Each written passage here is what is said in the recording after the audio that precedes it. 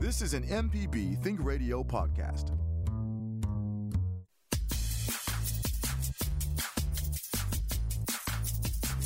From MPB Think Radio, this is Money Talks. Kevin Farrell here with Dr. Nancy Lottridge-Anderson, president of New Perspectives, and Ryder Taff, portfolio manager at New Perspectives. They're both chartered financial analysts, and Ryder holds the Certificate in Investment Performance Measurement from the CFA Institute. We're not taking your phone calls today. It's drive time. We hope you'll instead call into our call center to contribute to Mississippi Public Broadcasting for the love of Mississippi. Money Talks will be playing It's a Numbers Game with numbers that relate to personal finance. Play along with us and test your personal finance knowledge. To make a contribution to support MPB, give us a phone call. The number is 1-888-372-4483, or you can go to mpbonline.org. And since this is a show about, proper use or wise use of money, it's a double match today. It's 2 for 1. So in other words, for every $1 you contribute, we're going to match it with $2. So if you've been meaning to make a contribution, now is the time to do so. Do it right now while it makes the most good. So good morning to both Nancy and Ryder. Let's start with financial news as we always do. And Nancy, we'll start with you. Well, we're always saying that the economy is not the market and vice versa. And we certainly saw that this first quarter, right, Ryder? It was a rough quarter. It was a rough quarter, but the economy was not so rough. No, I mean, we added 431,000 jobs last month. Our unemployment rate has ticked down to 3.6%. Incredible. We're starting to see those 50-plus workers heading back into the workforce, so it's good news. Yes, but the stock market did not see all of that good news. Obviously, the concerns about rising rates and inflation, which we've talked about incessantly through the end of last year and the beginning of this year, did weigh on the market. And then we had a surprise conflict, escalation, a war in Ukraine. And what we saw was that the S&P 500 was down for the quarter about 5%. That's after it declined almost 15% from kind of the peak to trough. We like to measure that a lot of times. And that hurt. That was painful. Yeah, absolutely. And no matter how long term your perspective is, you know you're going to grow past these things, but you don't like seeing them in the moment. But surprisingly, even bonds, they were kind of steadily down. They've been kind of steadily declining since sometime mid-late last year, and they were actually down almost 6%, so down further than the S&P 500. Although before you think, oh, maybe I should get out of bonds and get into stocks, that is with far less volatility than the stock market. The stock market was all over the place all quarter. You wouldn't have been able to stomach it if you are depending on your portfolio for income. Anything else in the news that is interesting? Well, I see Java over there is photoing some new merch. I don't know if I can preview that, so I'll keep quiet what it is, because I'm sure some people are going to call in and give, and they're going to get some pretty sweet items over there. That's important. Well, one thing, Kevin, is that we're watching gas prices. Everybody watches gas prices, especially at my house. And this announcement of releasing barrels from our reserve, we think is going to knock the price down somewhere in the 25 to 35 cent range. Wow. And it's all relative. After we've been over $4, it's going to feel like, yay. Yeah, so the combination of that plus people just pulling back a little more remote work, maybe cutting those long weekend trips a little short, that will all decrease demand for gasoline. But the more important story, or the more exciting story that I have been looking at today has been that Elon Musk, the billionaire owner or CEO of Tesla, makes electric cars. He got his start with PayPal back in the late 90s. He has taken a large stake in Twitter. He is a prolific tweeter. He has a bajillion followers. I actually did not look up quite the number, but I think it's close to a bajillion. Very popular on Twitter, very combative on Twitter. Oh, yeah. Takes polls saying, oh, do you think we should do more for this or that on Twitter? And he has taken taken a stake in Twitter. He has been offered a seat on the board. So this is just interesting. And you see this a lot of times. A lot of times this sort of stuff it stays out of the public eye, even though this is the sort of thing that can spill into public news. It's called activism. When a large investor or a group of investors takes a large stake in a company and agitates for change. They just think they can run the company better. They have some better ideas. They want a seat on the board or multiple seats on the board. And so this is a very public activist campaign. These are things that can spill into the public, but this one is just more visible than most, I think. So we're playing a numbers game today with digits that relate to personal finance. Play along with us and test your personal finance knowledge. The digits in our questions will keep getting bigger. Now, this was not pre-planned. This is sort of karma, because the first question is, what comes to mind when I say 2 for 1? Well, today especially, 2 for 1 has a special meaning, because when you make a contribution, it's a 2 for 1 match. For every dollar that gets contributed today, one of our loyal listeners in Duck Hill is matching that with $2. So 2 for 1 is great when we're talking about contributing to MPB Think Radio. Otherwise, go ahead, Nancy. Shoes on sale. All right. A shoe sale for 2 for 1 would be immense, that's for sure. But what else comes to mind with 2 for 1? We haven't even gotten to the real answer yet, guys. So 2 for 1, when we're talking about stocks, we're talking about maybe splitting your stock. So you get 2 shares where you previously had 1. And this has actually been in the news recently. Amazon did it. What was the ratio that Amazon did, Nancy? Was it a 7 for 1? Oh, gosh, I don't remember, because, I don't even pay attention to those splits because they don't really have meaning, even though people get excited about them. Yeah, so people get excited about share splits. And all it is you started the day with 1 share. Say there was a company had 100 shares, and you had 1 of them. You owned 1/100th of the company, or 1%. And say they decided, our share price is getting so high, we want to make it easier for people to buy, because maybe the price went from $10 to $100. It's just harder to find $100 if you want to buy a share. And they said, okay, we're going to have a 2 for 1 split. So we're going to go from having 100 shares to 200 shares. And everyone who has 1 share will get 2 shares. And everyone who has 5 shares will get 10 shares. So you still have the same share of the company. You still have 2 200ths, which is the same as 1 100th, which is the same as 1%. The amount of your ownership does not change. What changes is really just a technical thing with the ability of folks to buy and sell that stock. There is some increasing examples recently of that being generally good for a company's stock, just because it does make it easier for folks to trade. It does allow more shareholders to come to the table. But like Nancy said, there is no fundamental change to the company. So really, long term, this is kind of meaningless. And the price is going to split as well. So if it's a 2 Correct. for 1, and you started out with a $20 share, a 2 for 1, the next day it's going to be $10 a share. So your total value, as you said, is still the same. Now, there is this thought process that there is some magic range at which you invite more investors in who can purchase a round lot, which is 100 shares. And that's usually somewhere in the $20 to $30 range. And so if it gets so high, the thought is, less people can participate. And remember, the market is an auction. So more people wanting to buy shares means it bids up the price. In the short term, you may get a bump, but longer term, it's really about the value of the company. All right, let's move on. More numbers games here today. What do the terms W2 and W4 mean? Let's start with Ryder. This is not WD-40, I'm guessing. That comes That's the later. Wednesday show, That's yes. Wednesdays. Oh, that's correct.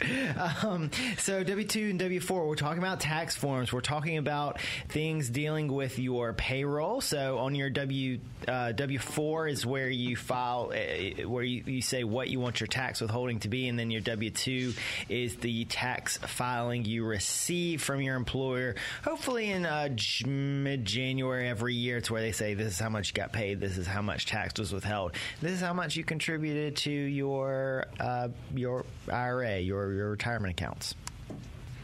Nancy? Oh, well, Did I get it right?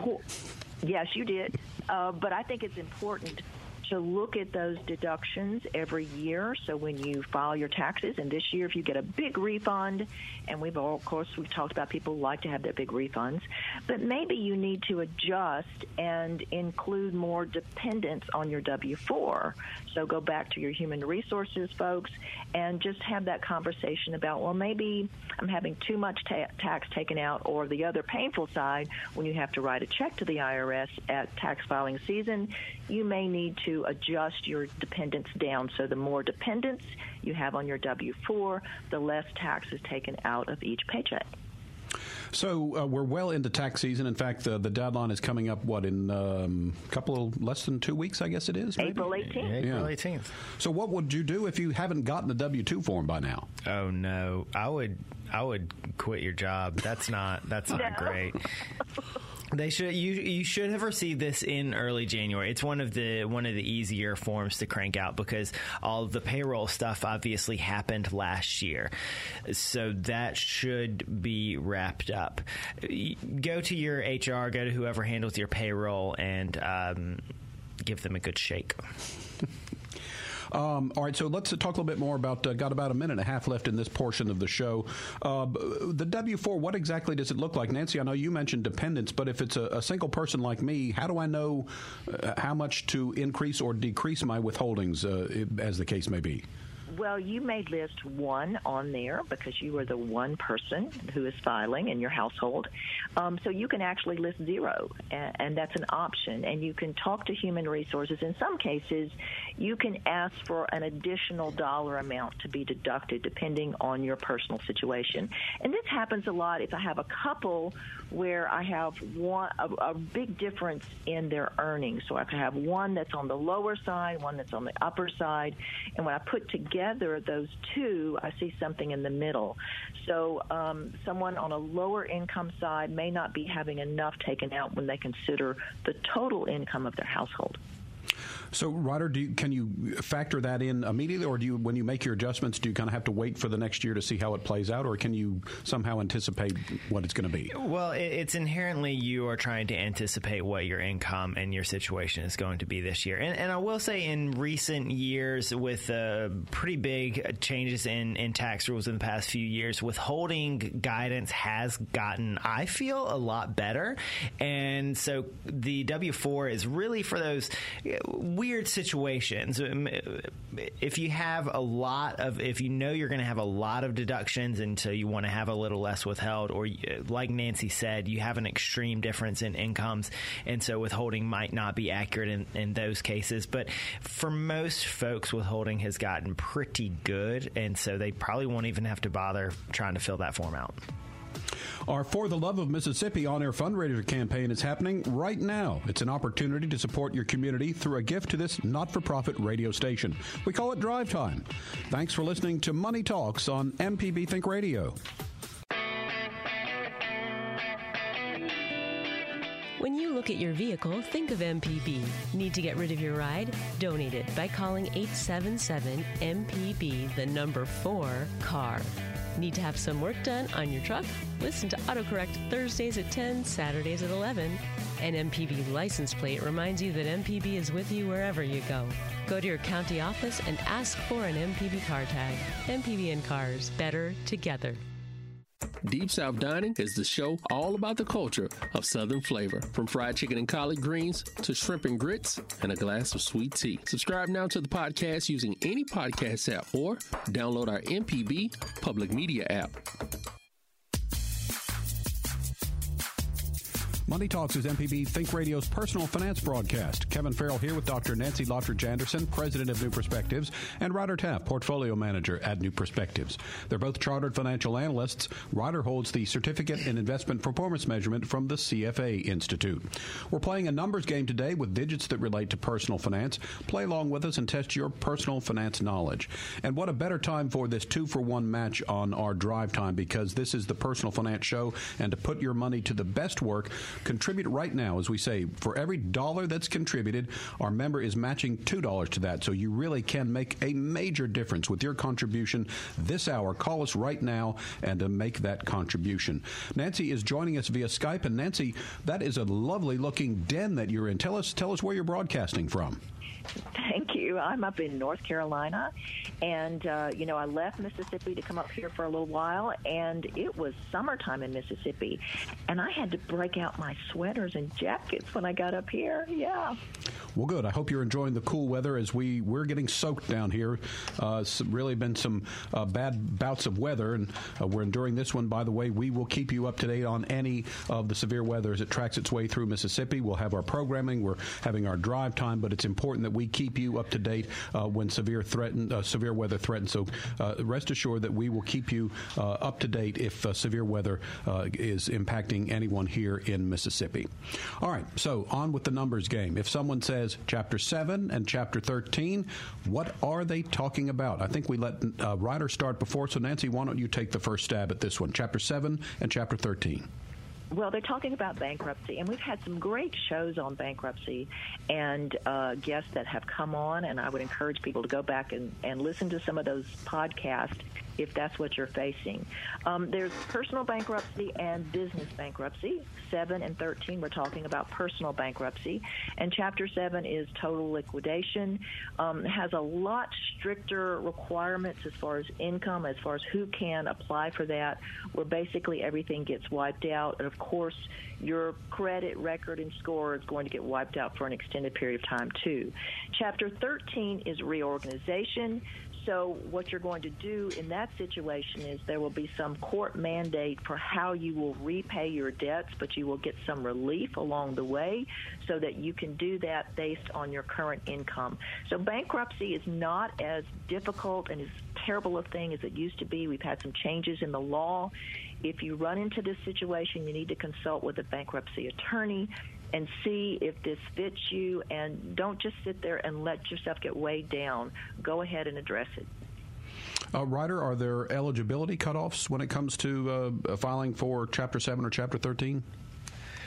So the two different ones, like Nancy highlighted, they have the differences are mostly in what are the debts that you have, and if you're totally unable to pay it off, then I believe she was, and I don't know the difference between the outcomes of each. I believe she was saying 7, you're kind of wiped clean. So if this is, you don't have a job, you don't really have income anymore beyond what you can sustain yourself on, and there's just no chance of having things paid back, then you would go that route. And if it is just a matter of everything has kind of piled up too quickly and your prospects are still really fine, you just need to totally stretch it out, reduce the burden of some of those debts and stretch them out some, and then that would be the Chapter 13 route. So those are different options available for people. And also, we watch the number of bankruptcy filings. They usually rise in times of recession and difficult economic times.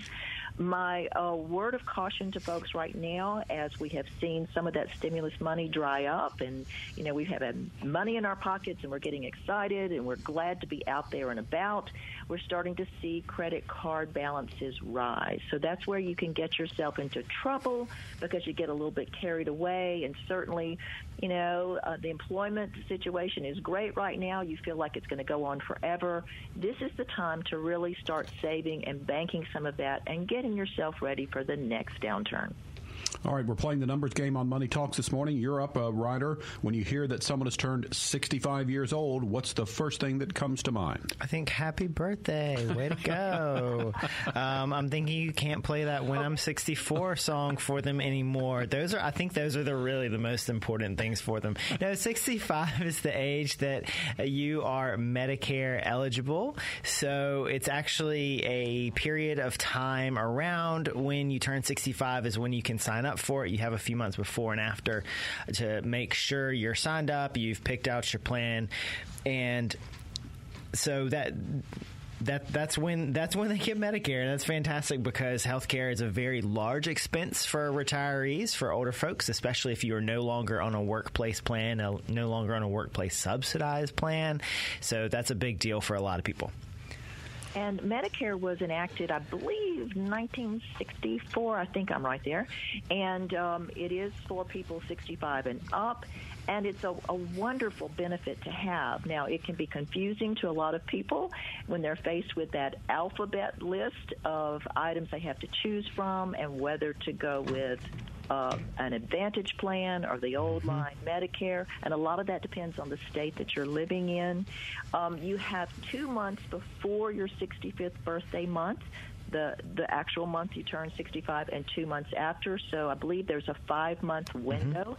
If you go outside of that window, if you wait too long, you're going to be hit with a penalty on your premiums, and you're going to pay that penalty forever. So don't miss your window.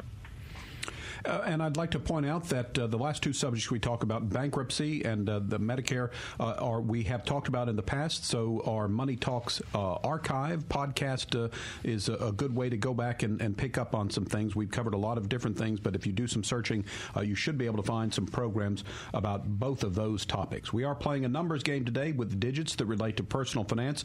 Can you guess what our experts will say before they say it? We're back to you, Nancy, with our next number. It's a trick question. The number is 70 and a half years old. Well, and it's getting trickier by the day because we're watching some policy changes on this. So 70 and a half had been the time when, once you reach that age, you have to start taking out RMDs, and that stands for Required Minimum Distributions. That is a minimum amount that's calculated that you have to take out of your IRA accounts, your retirement accounts, and go ahead and pay the taxes on them because you've never paid the tax. And so the IRS wants to make sure they get their money eventually. Now, that has been changed just recently to age 72, and we've dropped the half. Ryder hates that. He loves the half. I always hated the half. And but there is legislation now that's gone through the House. We're waiting to see if it will become law. Well, they're talking about increasing that gradually from 72 to now 75. So that makes a huge difference in how you plan, and it also makes a difference in how we have been looking at Roth conversions and how we can go ahead and take advantage of possibly some lower tax rates now and get prepared for those bigger required minimum distributions when you hit that magic age. And so one thing to point out, though, age 70 and a half, again, classically my favorite age in finance, or probably one of my top 100 ages in finance. I'll say that to be. I know it's very controversial for a lot of people. It is still the age at which you can take qualified charitable distributions from an IRA. So that it used to be somewhat linked to the RMD, somewhat linked to it was the same age, but now the qualified charitable distribution is still at the age of 70 and a half. So even if you're not RMD age, i.e. 72, you may still be eligible to take qualified charitable distributions from that IRA. And just as Nancy was saying, they may extend that age of the required minimum distribution. It may be 75 one day. That does not necessarily mean that you want to wait until age 75 to take that required distribution. It is, as we always say, it depends on your personal situation, but especially if you have a lot of your worth is tied up in your 401k or your IRA, you may just be letting that grow. And at some point, that when you shift from working to retired and to living out of that account, that shifts from being a great place to put money away in a tax deferred way to becoming a tax burden for your future. So if it's more money than you're going to need, you may still want to start that earlier so you can try to spread those taxes out just a little bit longer. Do we have any idea how they ever came up with 70 and a half in the first place? A half year like that. Oh, so half year I love because your 70 and a half birthday falls in the calendar year in which you are mostly 70. So, for instance, if your birthday is in December, you're going along the whole year thinking, I'm not 70 yet. I'm not 70 yet. And so if it's the 70 and a half, it's the year where, you're thinking you're 70 most of the time. So now that it's 72, well, if your birthday is on the last day of the year, you're actually going to be taking it when you're 71. Now that we've mentioned 72, that's our next number. Ryder, what's the rule of 72? Oh, so the rule of 72 is kind of a shorthand way of calculating compound returns. So if you divide 72 by, and I hope this is the rule that I'm getting, because I know this one's a common one. You divide an interest rate or a growth rate. You divide 72 by that growth rate. That is how long it would take compounding that growth to double. So if you're earning 1% in your bank account, and if you are, let us know where that is, because you probably haven't earned 1% in your bank account for a long time. It would take you 72 years to double that money. If you're earning 2%, then it would take you 36 years. If you're earning 3%, then it would take you 24 years. So you can kind of just go from there. Say you're getting 10, say you're estimating you're going to get 10%. That's going to be a little over 7 years when you double your money. And that's where we kind of get those figures for the stock market saying, oh, if it's 7 to 10% a year, then it's going to take you 7 to 10 years to double. So, Ryder, I know you're nowhere near 65 or 70 or 70.5 or 72 because you did all that math in your head just like that and came up with the right answers. It's a lot of pressure doing it live on the radio, though. Well, someone is out there with a calculator like, is he sure about that? Yeah, he loves math, and so that's why he loves that half, and it drives me crazy. It always has driven me crazy, and it's confusing to explain to clients. But you don't have a December birthday, Nancy, so of course it drives you crazy. I've got a January birthday. Yeah. All right, got about a minute. A quick extra point here. What's the rule of 71 or the rule of 73, Nancy? Oh, my gosh, I don't know. Ryder, do you know? What are these, like, just approximations on the rule of 72? I don't know. Who wrote this question? All right, well, sometimes even our experts get stumped, but that's not a problem. If you know the answer to that, call in and donate $71 or $73 a month, and we will credit you with the correct answer. That's the rule of 71 or 73. It's how much you should give to MPB this month. That's right, and we'll take anything we can get on this drive time. It's a special drive time edition of Money Talks. And you are listening to Money Talks on MPB Think Radio. Thanks for choosing MPB as your station for news and ideas. It means a lot to us and to the community at large that a nonprofit station like MPB can thrive in such a crowded media landscape.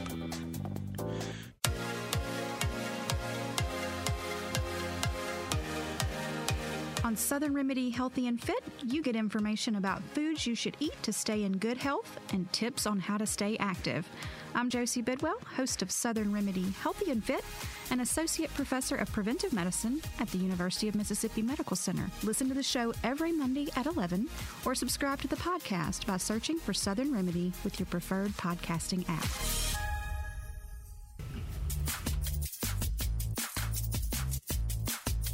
We're glad you found our show, Money Talks. Kevin Farrell here with Dr. Nancy Lottridge Anderson, President of New Perspectives, and Ryder Taft, Portfolio Manager at New Perspectives. Here's a reminder, Tuesdays at 10 a.m., listen live to In Legal Terms on MPB Think Radio. It always follows Money Talks. We're playing a numbers game today with digits that relate to personal finance. You can play along with us and test your personal finance knowledge. Our numbers are getting larger with each question. And just a reminder, it's a 2-for-1 match today, so if you make a contribution, every dollar that's contributed today will be matched by $2. So it's the best time for you to make the biggest bang for your buck. And what an appropriate time to have it during this show where we talk about personal finance. Next, we've got a series of numbers, 401k, 403b, and 457. Who wants to take that one? Ryder, why don't we let you have it? Ooh, yes. So those are great numbers. And speaking of a match, a 401k is a tax-deferred savings plan offered through your employer where they very often offer a match. They offer, if you put in $1, they will put in $1. Very common is a match up to, say, 3%, or a match up to 6%, or even some kind of formula where it's, if you give 4%, we'll do 2%, and if you do 6%, we'll do whatever. So 401k, a 403b, 457, all of these are tax-deferred plans for retirement savings offered through an employer, and they all have a very, very high maximum contribution. For the employee, that's going to be $20,500 this year, up to a total of $61,000, I believe, once you include the employer contributions, and if they allow discretionary contributions to it. Now, the difference is... What about the catch-up? Oh, catch-up. Forget the old folks, Kevin. We were just talking about people who hit age 70 and a half, and you didn't like them, Nancy. No, I didn't. So there we go. Okay. Well, so there's a catch-up provision, which is... How much is that catch-up provision this year, Nancy? 6,000, I think. It's 6,000 or 7,000. It is somewhere around. It's a generous catch-up for people who's hit what age, Nancy? 50 or over. For 50 or older. That was a number we didn't put in there. We should have had that in there. So a key difference between these is actually who offers them. And so differences just kind of be tendencies between the plans. 401k is very popular amongst private employers, larger employers. They're very expensive to administer because you have so many options. You can do anything with a 401k plan. So we're giving you a very simplified version, but they have so many different options to them.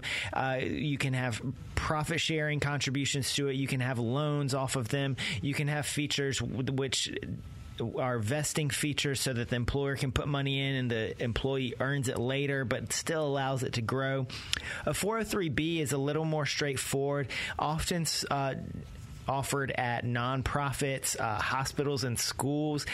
Often we don't see good stuff here. It is meant to be a replacement for pensions, and so you often see annuities in there. If you hear us talk about annuities, the concept is great. Some of them are run well, but for the most part, they are expensive contracts that lock you in there. And then a 457, there's actually two types of 457. There's a governmental 457, and then there's a private 457. The governmental 457 is something like Mississippi Deferred Compensation, or PERS. Those are 457 plans. All of these are just referring to the IRS, the line in the IRS code, or the section code in the code where they derive their benefits from and their definitions from. 457s, so for government agencies can offer these, but when private agencies do, it gets a little interesting. They use these very often for very highly compensated employees, executives, doctors often have them. It's an additional plan with the same limits as, say, a 401k or 403b, but it is in addition. Very often it can be in addition to the 401k. These are very complicated to administer, I am led to believe, because most of these, while it is great to have that additional deferral, most of the plans that I have seen are actually extraordinarily expensive. And so and also they are really weirdly limited once you do retire in your withdrawal. So they don't have a lot of features. They're weird to administer, and they can be really expensive. But if you are a highly compensated employee, then it can be a great thing to take advantage of the tax benefit. And I want to go back to, we mentioned these amounts, $20,500, somewhere in the $27,000 range if you're over 50. I often hear people say, I'm contributing the max to my 401k. And when I start to investigate that, they think the max is the most their employer will match. Mm-hmm. And certainly you want to at least do that amount. That's the minimum. That's the free money. Yeah, it's free money. It's $1 on the floor. Reach down and pick it up. It's 100% return on your money. But you can go above and beyond that, and we always encourage people to do that, to reach for that max. Now, most people can't make that amount because you got to pay the bills in the meantime, but stretch yourself as much as possible. It's going to work out and be good for you when you hit 70 and a half or 72 or 75 or whatever it is. Or earlier, if you want to retire earlier. Come on, let's be positive. By the way, I certainly would relish the chance to catch up. Okay, drum shot, rim shot, something there. Come on, some sort of reaction. A groan, maybe. Is that going to be our pun of the day, Kevin? What do we have in store?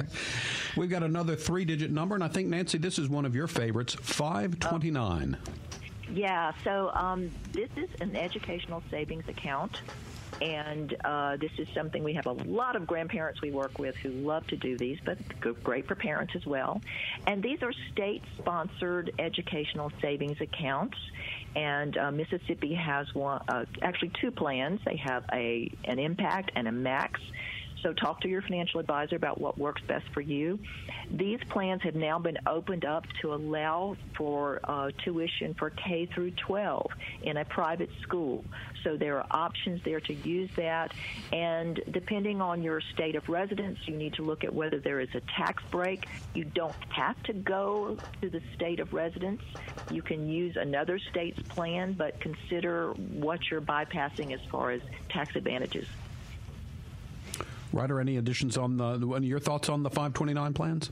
No, I think that's a good summary. Every state offers one. If your state does not have tax benefits that work for you, or you're not, for instance, folks who are retired in Mississippi no longer pay Mississippi state tax. Also, we're talking about getting rid of the state income tax. So I'm not really sure what the benefit to sticking with our plan is going to be. But you can shift to another one just because you like the administrator, because you like the online login. You get better service there. We certainly have folks who may live in Mississippi but use a different plan for various reasons. But important to remember, people always ask, do I have to use the one of the state? No, you can use any of them in any state. The education benefits are a federal benefit, and it can even extend to qualified higher education expenses overseas as well, because, again, you'd be a federal taxpayer. Just because you used a Mississippi plan does not mean you have to go to a Mississippi school. Correct. It will apply anywhere. Not surprising. We've talked about this before, so you can look through our archives or back podcasts to find more information on the 529 plans that Mississippi offers. Next in our numbers game is, if you're a history buff, you might know 1066, but we're talking about 1099. Nancy, what does it mean in personal finance? Oh, we're very familiar with 1099. So a 1099 is income that comes to you that you have to declare on your tax return. It could be income that you earn as a contract person, as a consultant. In our job, most of the time it's going to be interest and dividends and capital gains from your investment portfolio. A 1099-R would be you've taken distributions from your retirement account. So all the 1099 is a reporting of some sort of income that also gets reported to the IRS, and so it better show up somewhere on your income taxes, or they're going to catch it.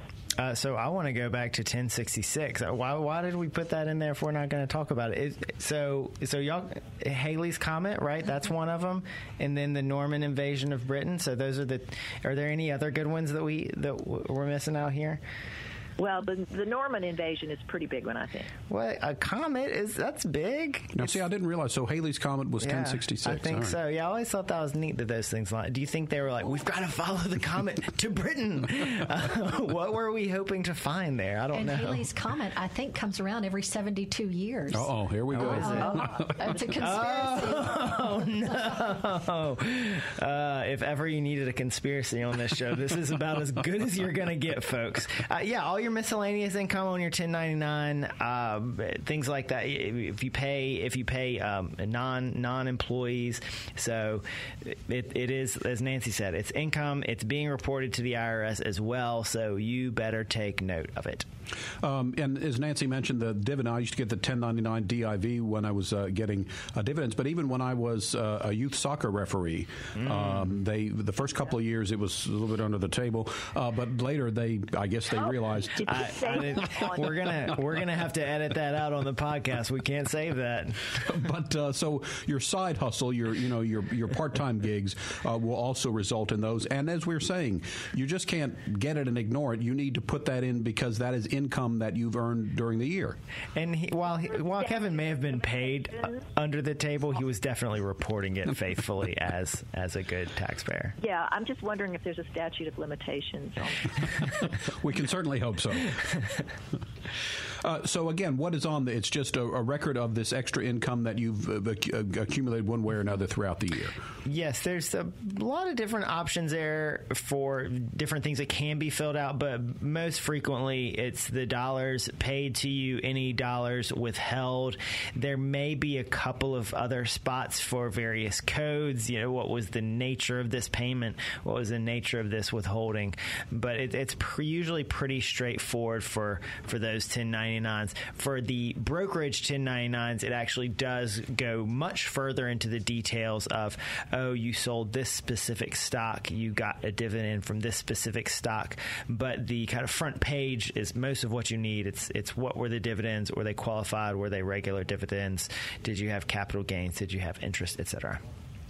I'm Kevin Farrell here with Dr. Nancy Lottridge Anderson, President of New Perspectives and Ryder Taft, Portfolio Manager at New Perspectives. Money Talks is brought to you by MPB listeners who are also supporters. This is radio for the community, supported by the community. This is an MPB Think Radio podcast.